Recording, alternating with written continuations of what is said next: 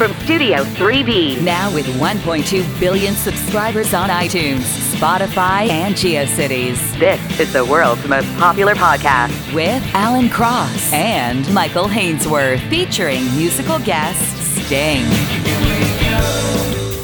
Before there was the iPhone, and before there was the Newton message pad, there was this. General Magic's Magic Link personal digital assistant. This is geeky. Documentary filmmaker Matt Maude joins us from across the pond to talk about the biggest Silicon Valley failure that you've never heard of. Plus, an update on our quest to attend CES 2020. We actually might make it. Or make it to Armenia. At least. And now, Ladies and gentlemen, Alan Cross and Michael Hainsworth. So, Alan, I don't know if I've ever showed you one of my prized geek possessions. You're going to talk about your Newton, aren't you? My Newton Message Pad 120. So I've come up with these academic alerts. You will receive one as soon as your grades start to slip in any subject. This way, your parents won't have to wait until report card time to punish you. How innovative. I like it. Hey, Dolph, take a memo on your Newton. Beat up Martin.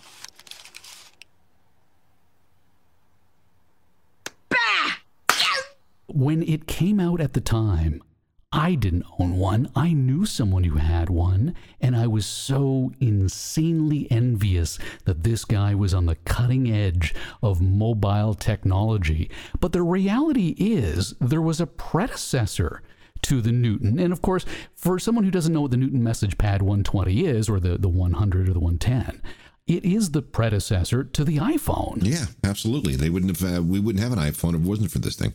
But this thing is actually the direct result of something that had gone on prior to that. I have read about several things pre-Newton, but I had never ever heard of this company called General Magic. Maybe I read about it in a Walter Isaacson book, maybe in some Steve Jobs. I don't know. Maybe you saw it in the Wall Street Journal back in like 1987 or yeah, something. I was reading the Wall Street Journal in 1987. No, I was not.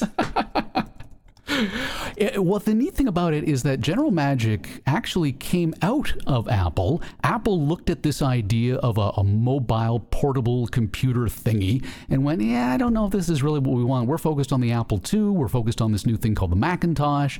And so they spun it off as a separate company. And it is considered to be the most important failure of Silicon Valley. Okay, it must be a failure because I never heard of it. Well, as a result of that, a new documentary has come out on General Magic called General Magic the Movie. In 1990, there was no digital telecommunications industry. It did not exist. There were no digital cell phones. There was no World Wide Web. We're going to create what comes after the personal computer.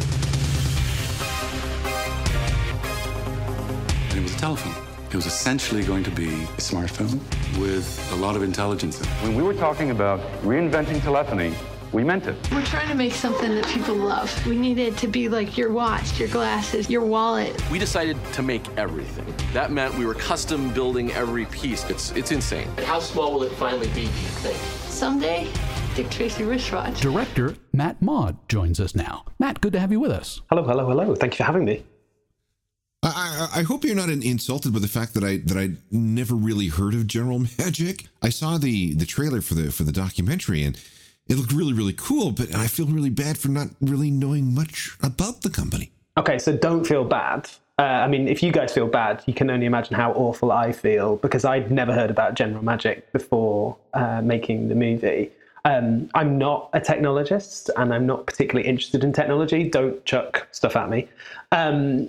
But the things that really drew me to the story was that when I look at Silicon Valley today, look at Silicon Valley in years gone by, you look at companies and they personify themselves behind a founder usually, but they personify all of their successes through just one person. And it creates this sort of superhero myth that the entire success of these companies are responsible just onto one person. When we think about Facebook, we think about Mark Zuckerberg. I think still to this day, when we think about Apple, we think about Steve Jobs. And what it does is it creates this genius-like entity that rather than inspiring people to follow in similar footsteps, I think it creates the opposite reaction. I think it creates apathy, because how could we mere mortals follow in these footsteps when they've done so much? So when I came across this story, General Magic, and I looked through all of this incredible archival footage of all these earnest 20-year-olds trying to create this iPhone 20 years before the iPhone was a thing, I was just amazed at how relatable these people were. Engineers that are, forever stereotyped as being unfeeling, unemotive, unrelatable. There are all these people that looked and sounded like people like me and people I knew. And I just thought, if these ordinary people, when doing something extra, create extraordinary things, I felt like that was a story that was worth telling, and one I thought that would be really interesting to people, irrespective as to whether they'd be interested in technology or not. In Silicon Valley, there's a lot of origin stories of companies that had the right idea, but were completely at the wrong time, and yet they paved the path for everything else. There are a handful of stories that define Silicon Valley. There are legends, and General Magic was one of the legends. You have to believe, you have to be proud, you have to be absolutely convinced that you're going to bend the way the world is moving, and you're going to take it in a different direction. If you're always playing it safe and you're not failing, there's a very high probability you're not doing anything particularly important. Now, what era are we talking about? So General Magic spun out of Apple in 1989, 1990, and they didn't release their first product, I believe, until 1994. They called it the Magic Link, and they were tied to it with Sony, and then, of course, because there was a cellular component to it, they were tied in with AT&T. It seemed like quite a dog's breakfast. Well, just that so many different things coming together all at the same time, being pulled in different directions. It felt like there was no cohesion at the beginning. Yeah, and I think that mindset now, looking at it from 2019, looking backwards, it would look like chaos. But if you imagine that the founder, CEO, a guy called Mark Peratt, was trying to create not just everything that is inside of your iPhone, it's also everything that your iPhone can do. Your ability to be able to be connected to anyone across the world. There was no internet or a World Wide Web that really existed but existed in the forms that exist today. So they needed to work out how they were going to be able to connect to everybody. So you did need a company like AT&T. You did need companies like French Telecom in order to be able to kind of form an alliance so that this software could all talk to each other through the connectivity of different companies in different countries. And then on the hardware side of things, you also required the likes of Sony and Motorola, because who would trust Apple, who made the Apple II computer that kids grew up with in their schools? How could you trust them with the underlying infrastructure? Yeah, exactly. I mean, just to reiterate it, 2019 standards, looking back, makes no sense. But it was the way in which you released products back in those days. Sony was the market leader in terms of products. You had the Sony Walkman, camcorders. They were such a powerful brand that people just instantaneously associated them with success. It's kind of hard to think about it back, with our mindset now that Apple could be anything other than a telephone company or a computer company. Apple wasn't doing very well back then. They were still fighting with Microsoft for operating system dominance. Microsoft chose to be the open source company with DOS, but Apple wanted to stay proprietary. So it does not make sense for Apple to be involved in this sort of thing. I just pulled up Apple's worldwide market share in 1990. Matt, you want to make a guess? Is closest without going over. This is Price is Right rules. 2%. I do not know. I want to even say it's lower than that. 3.3% market share. Wow. So ding, ding, ding. I get to go for the big deal. Well done. Yeah. Flip the card. Now that we've established that the Apple of today is very different from the Apple back then, they spun it off and they had their own individual company called General Magic, and it was filled with people from Apple, like Andy Hertzfeld, for example. He's one of the original Macintosh developers from the 1980s. Bill Atkinson, as well, was an engineer who worked at Apple from 1978 right up until he jumped ship to the General Magic division as well. And then, of course, John Sculley, who was the CEO of Apple at the time. If I was to say that your documentary has a villain in this, I wonder if it's John Sculley. I think John definitely plays an antagonistic role in the film. I hope that he is also validated at some point whilst you're watching the film. He was our ally, or so we thought.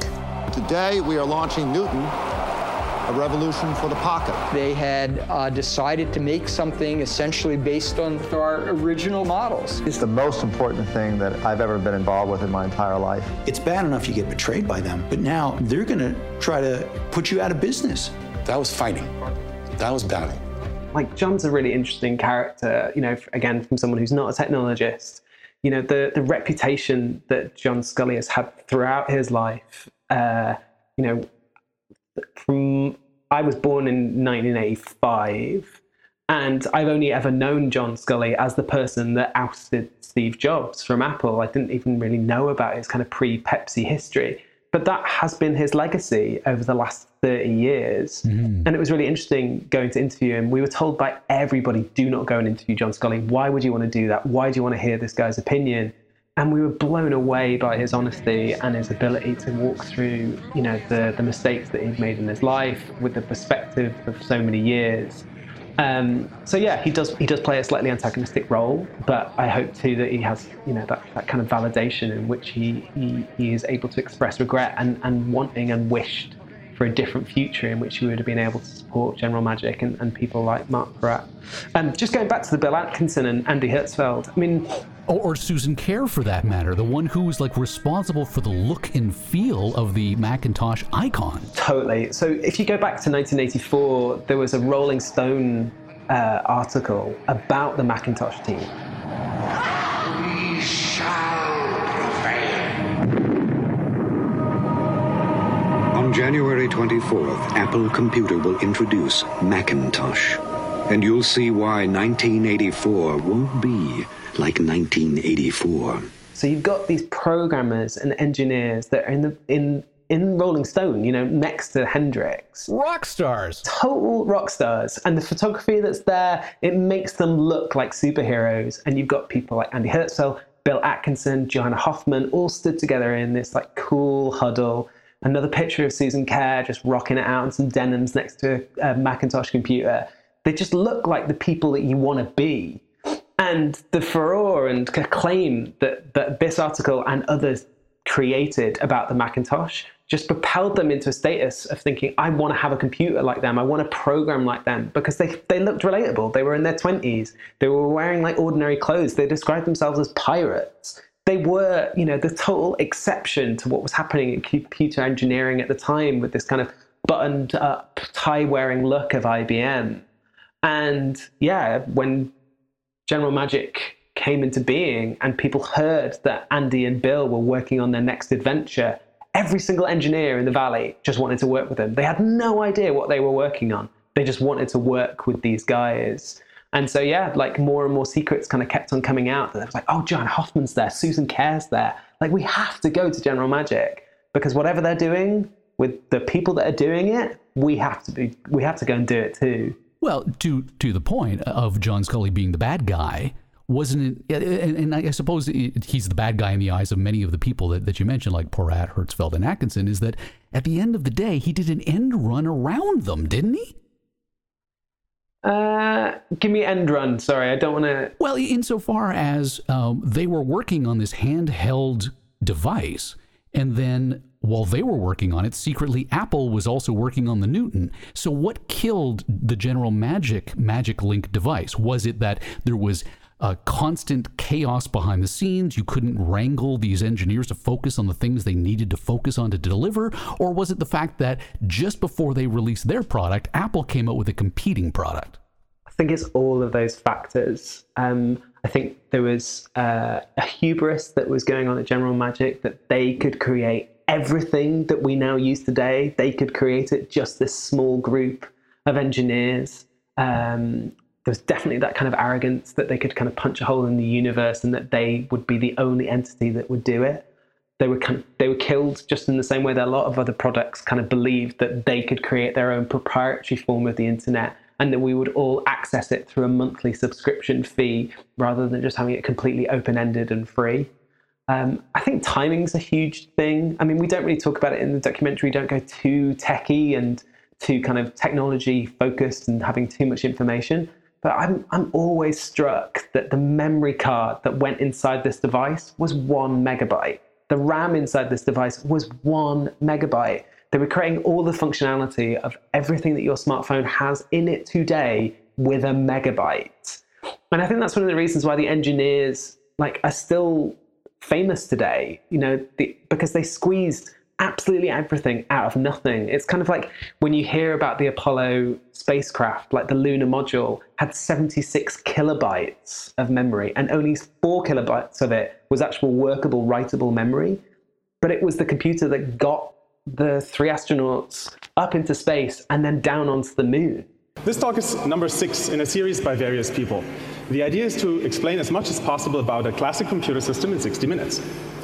The Apollo Guidance Computer, AGC, is a digital computer that was designed from scratch specifically for use on board the Apollo spacecraft to support the Apollo moon landings between 1969 and 1972. Developed at MIT between 1961 and 1966, a total of 42 AGCs were built at a cost of about $200,000 each. The base clock is about 1 megahertz, all data is 15 bits, and there are 2 kilowords of RAM and 36 kilowords of ROM. It's about the size of a large suitcase, weighs 32 kilograms, and consumes about 55 watts. It was a kind of similar thing with General Magic. I'm trying to imagine what they would have had a chip in this thing. Well, how fast would that chip have been? Totally. It's just it kind of blows my mind.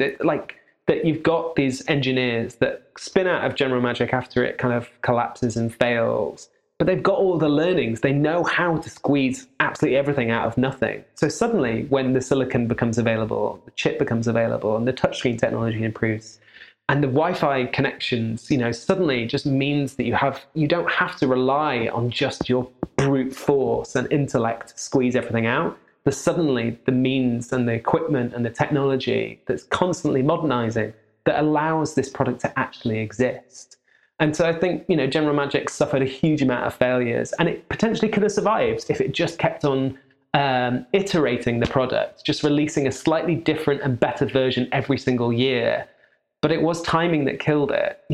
When I think about technology in the 80s and 90s, you bought a computer and it would last you for 5 years, 6 years. Right. And now you kind of think if you have a phone that's 4 years old, people look at you slightly weird and ask you if everything's okay.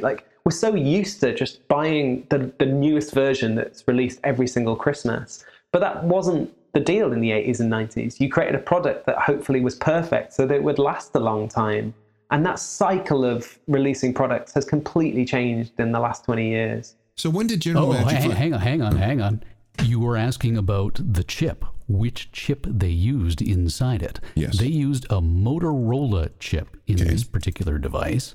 And I'm looking it up right now, 25 megahertz. The Dragon microprocessor by Motorola, the 68300 chip, a variation of the chips that you saw in the powerful computers of the day, like the Amiga.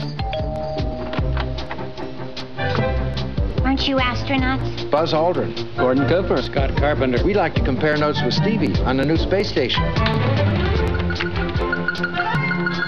Hello? Hi, Tommy Lasorda for Stevie. Hey, what's up? Just a question about moving Random to the number 2 position. Yeah, second, and this'll work. It's perfect.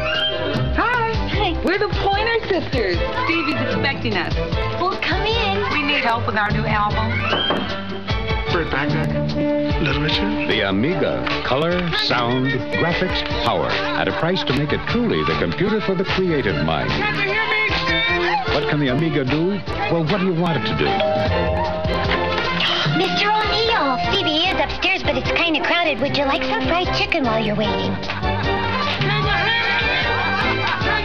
Amiga from Commodore, the computer for the creative mind. I think my first desktop, which I bought in 1992, had a 40 megahertz chip. So given what I was using on my desktop versus what was in this thing, that's not bad. Yeah, so the guts of it seem to be fairly respectable. If we think back to it, if you can imagine this, first of all, it doesn't look almost anything like an iPhone, unlike the Newton message pad, which kind of vaguely has that sort of rectangular form factor. This one was more square in nature. It had the screen in the center, as opposed to, if you look at an iPhone now in portrait mode, it's got a little bar at the top and a little bar at the bottom. This one had the bars on the sides, and the LCD screen was not backlit. It was only grayscale. You couldn't see it in broad daylight, and it weighed 1 billion pounds compared to what we've got today. I mean, the original drawings that Mark came up with back in 1989, it's uncanny how much that phone looks like an iPhone 5. But yeah, I mean, making the thing with like early 90s tech, it just began to look more and more like a Fisher-Price toy. Right. So as a guy who was born in 1985, how surreal was this journey for you? It's strange because I think, you know, like email addresses just feel like the air that we breathe, that you don't have any sort of understanding of where that comes from, and the kind of connections that we all have now that are so seamless. I think what was really interesting for me is just how much blood, sweat and tears have gone into creating all the things now that we just take completely for granted. And, you know, it's been interesting kind of talking with like friends who've come and watched the film, or kind of people afterwards, and they're just kind of re-remembering all of these analog steps that we've taken to this almost pure digitism now. Because I remember like interacting with computers in the early 90s, and you'd have to read like a huge manual and a book to understand computers. Whereas now, like, anyone can unbox a smartphone and it's just ready to go. You know, the technology, I think, only really hits the mainstream when someone can pick it up and feel like an expert, and they don't feel stupid using it. And that's been like the biggest change, I think, in computing since I was born to where we are now.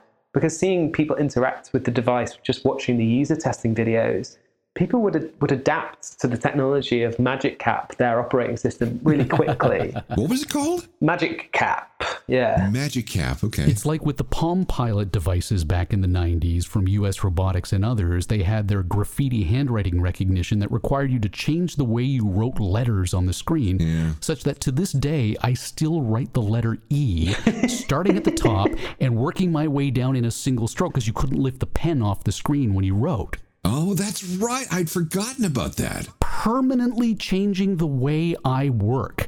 And to your point, today's technology recognizes that you have to be able to pick something up and work it without having to pour through a manual. Right. Yeah, and I mean, like, I remember my goddaughter, like, she could not speak at the time, but she knew how to unlock an iPhone, swipe through, open up anything. You know, it's that kind of engineering, that kind of thought processing, that kind of user testing that makes it so seamless that someone under the age of 1 can operate it. Staggering. So what kind of technology did come out of this? Something that we can identify with today? Aside from the iPhone in its entirety? Well, no, there had to be something. We talked about icons. We talked about the form factor a little bit. What else? Emojis and emoticons were invented at General Magic. So the idea of messaging at General Magic was called postcards from the sky, and there would be a mixture of text that you would type out with your fingers. There was also a pen that you could put your own handwriting into, and then there'd also be these stickers or emojis that were animated that you could add to your message. And you could also add voice, so that people could click on this mouth and it would play a message of what you'd spoken into, you know, almost kind of a combination of iMessage and WhatsApp voice notes. Touchscreen was invented at General Magic. I think they identified some sort of Japanese glass company that had worked out a means to be able to make touching of touchscreen much more viable on a much smaller form factor. The modem previously had been a hardware item that had to be part of every device. And at General Magic, they invented the software modem so that when they took this to Japan, there was a group of Japanese engineers that were saying, Tony-san, there is something wrong with your drawing. Where is the modem? And they had to explain that the modem is in the software. And they said, no, it can't be in this. No, we have invented this. And then they said they brought in another colleague and ushered him in.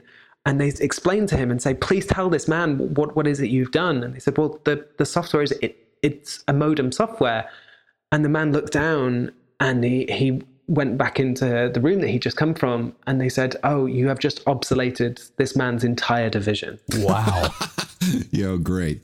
And brings up a point, too, that this all predated wireless cellular technology, such that if you wanted this thing to be connected to anyone or anything, you had to plug it in. Yeah. And I think that's for me where I was like, the whole magic was lost. I remember coming across this archival tape that was the Sony Magic Link commercial. And I was like, oh, this guy's having a great time. He's typing off messages. He's leaving little voice notes. And then he's just like, whoa, hang on. Is he plugging that into a... Okay, yeah, this is not an iPhone. This is a long, long way away. Tell me about that that archival material. I suspect this sort of ties back into the belief that these guys were rock stars, such that if you did a documentary about any other company in its early days, the chances of someone filming almost every moment of their lives was very slim. But these guys filmed almost everything.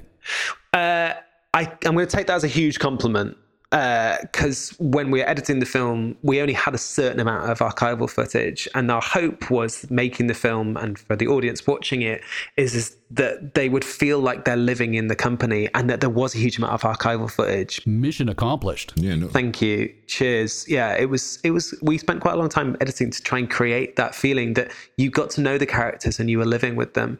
But yeah, in answer to your kind of your question, it was the Newton that created this need for the footage of the engineers to exist, because the Newton had been announced, it was coming down the pipe, and General Magic were completely floored by it. They had no idea that Apple was working on this Newton project. Newton's about a lot of things, really. I think the part that excites me the most has to do with helping people keep in touch. The idea behind Newton is that it's an assistant, something that actively helps you as you capture, organize, and communicate your ideas and information. The possibilities are just limitless. And suddenly they needed to create their own press and an event in New York in which they could say, we are General Magic. We are a combination of all of these companies in something called the General Magic Alliance. And look at all the CEOs of these companies, Motorola, Sony, AT&T. They're all sat on this stage because they believe in our product. And here is a film of what we are doing. And suddenly there was this footage of all of these engineers tinkering on these devices, all these prototypes.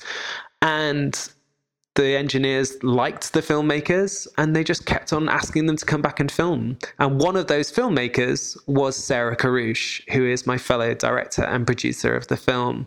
And so Sarah and I joke about it, that Sarah's been working on this film for the last 25 years, because you can see her sometimes in the back of the footage making these slightly weird Hitchcock appearances, not knowing that she would be making a cameo of a film that she would later direct 25 years later. When did they finally crash and burn? I think their crash and burn was kind of weirdly slow. I think there was moments in which like the meteor should have got like burnt up, but then they had enough money to survive. But I think for me, like looking at the company and how we explore it in the film, as soon as the device is launched and it doesn't explode, it doesn't hit the mainstream, it's only bought by very few people, that's when the company dies. It existed, I think, for another like 7 or 8 years. Yeah, they point out that they're going through the list of people who bought them and they're recognizing the names individually. Totally. They sold that few of them. They're like, oh, I know that guy. They made the credits. Yeah. Yeah.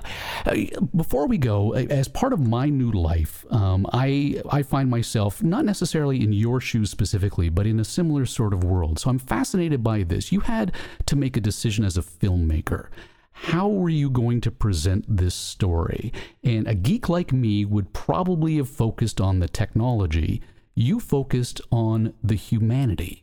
How difficult was that to accomplish?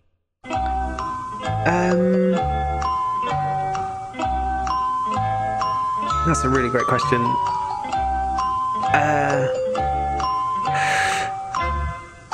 Because you weren't a geek?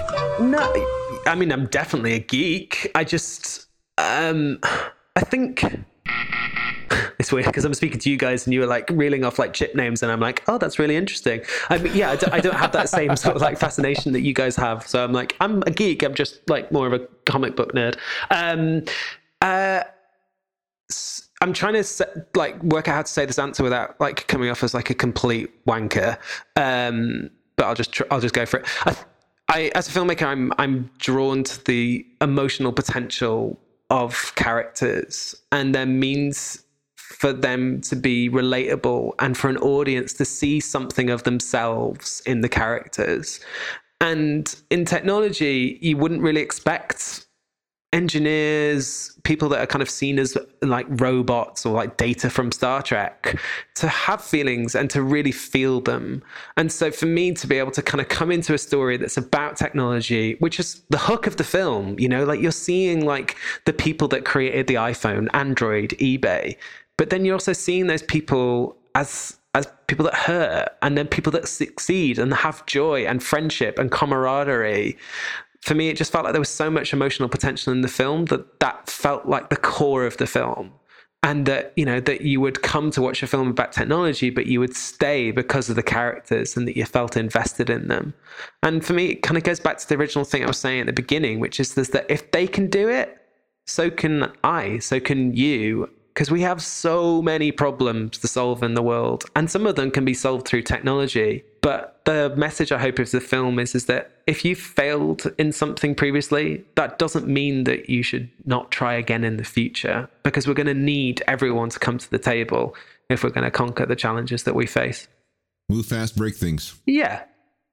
Matt, thank you so much for your time and insight. No worries. Thank you guys for having me. Thank you. Matt Maude is the director of the Tribeca Film Festival award-winning documentary, General Magic.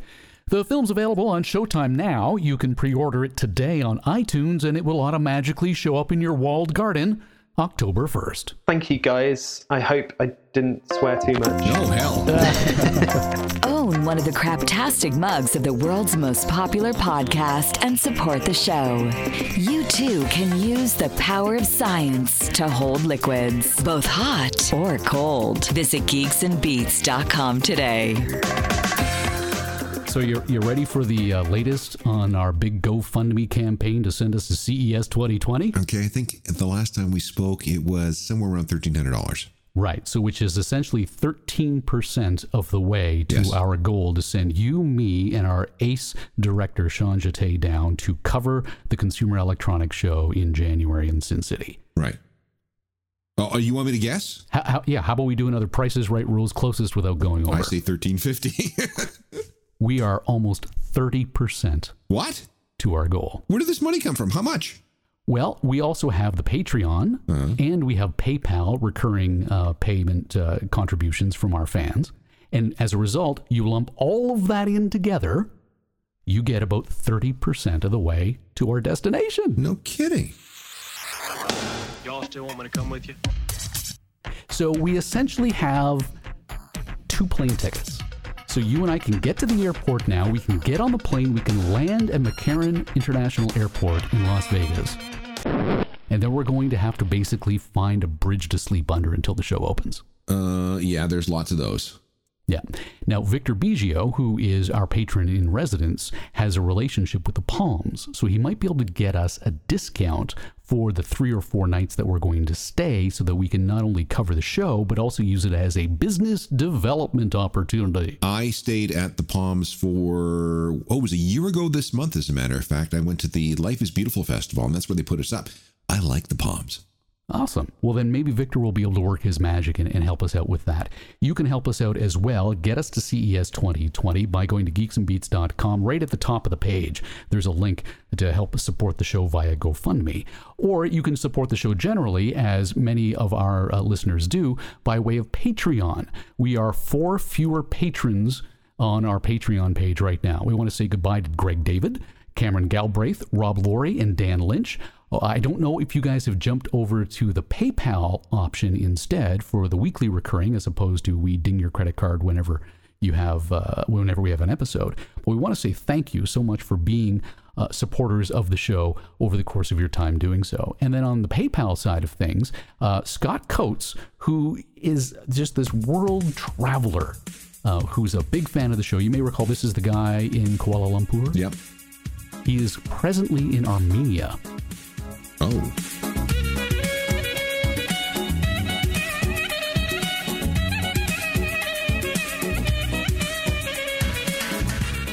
And it's his birthday. Really? And every year he likes to make himself a co-producer of the world's most popular podcast with Alan Cross and Michael Hainsworth for one episode by donating $25 to the big show. It gets his name on the album art that he can print off, frame, and hang in his parents' basement. Oh, well, that's in Armenia. Very cool. Yerevan, Armenia. I don't know, we've never heard of it either. How do I spell Top things to do in Yerevan, according to the Yerevan Travel Guide. How do I spell it? Yerevan. It is the capital of Armenia. It is marked by grand Soviet-era architecture.